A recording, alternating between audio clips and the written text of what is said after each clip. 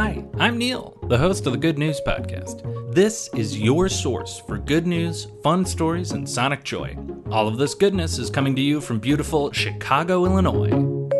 Today's good news comes to us from New York State, where a new test program is sending out 800 robot companions to the homes of older adults. These aren't robots in the walk around, lift things up, help out around the house sense. They are more like digital assistants, Siri or Alexa or OK Google, like in my house. They will engage in small talk, help you reach out to loved ones, and make sure you're staying on track with exercise, medication, and other health goals. I read about this on The Verge, and I think it is certainly an interesting approach to a really tough problem. A statistic from this article states that 14 million Americans over the age of 65 currently live alone, and that long-term loneliness is really unhealthy. So Greg Olson, the director of the New York State Office for the Aging, is hoping that these robot companions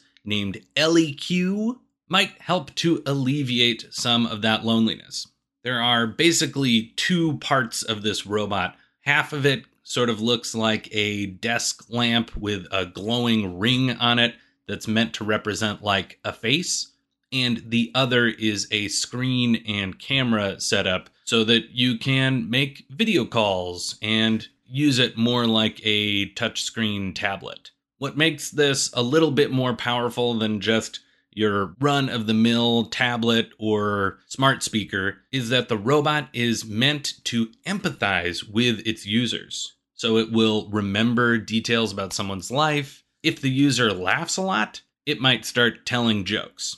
I'm not quite an older adult yet, but I gotta say, having something like this around the house might be super helpful. Sometimes it can be tough to remember to set up a video call or get out and take a walk around the block.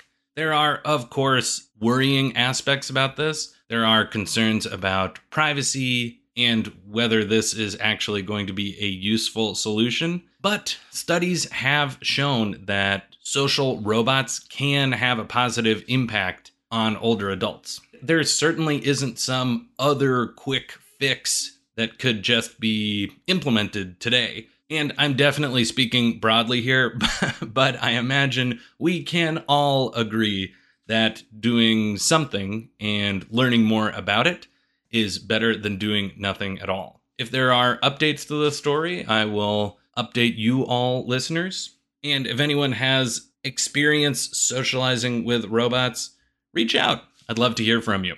That is the good news I have for you today. Enjoy the rest of your day.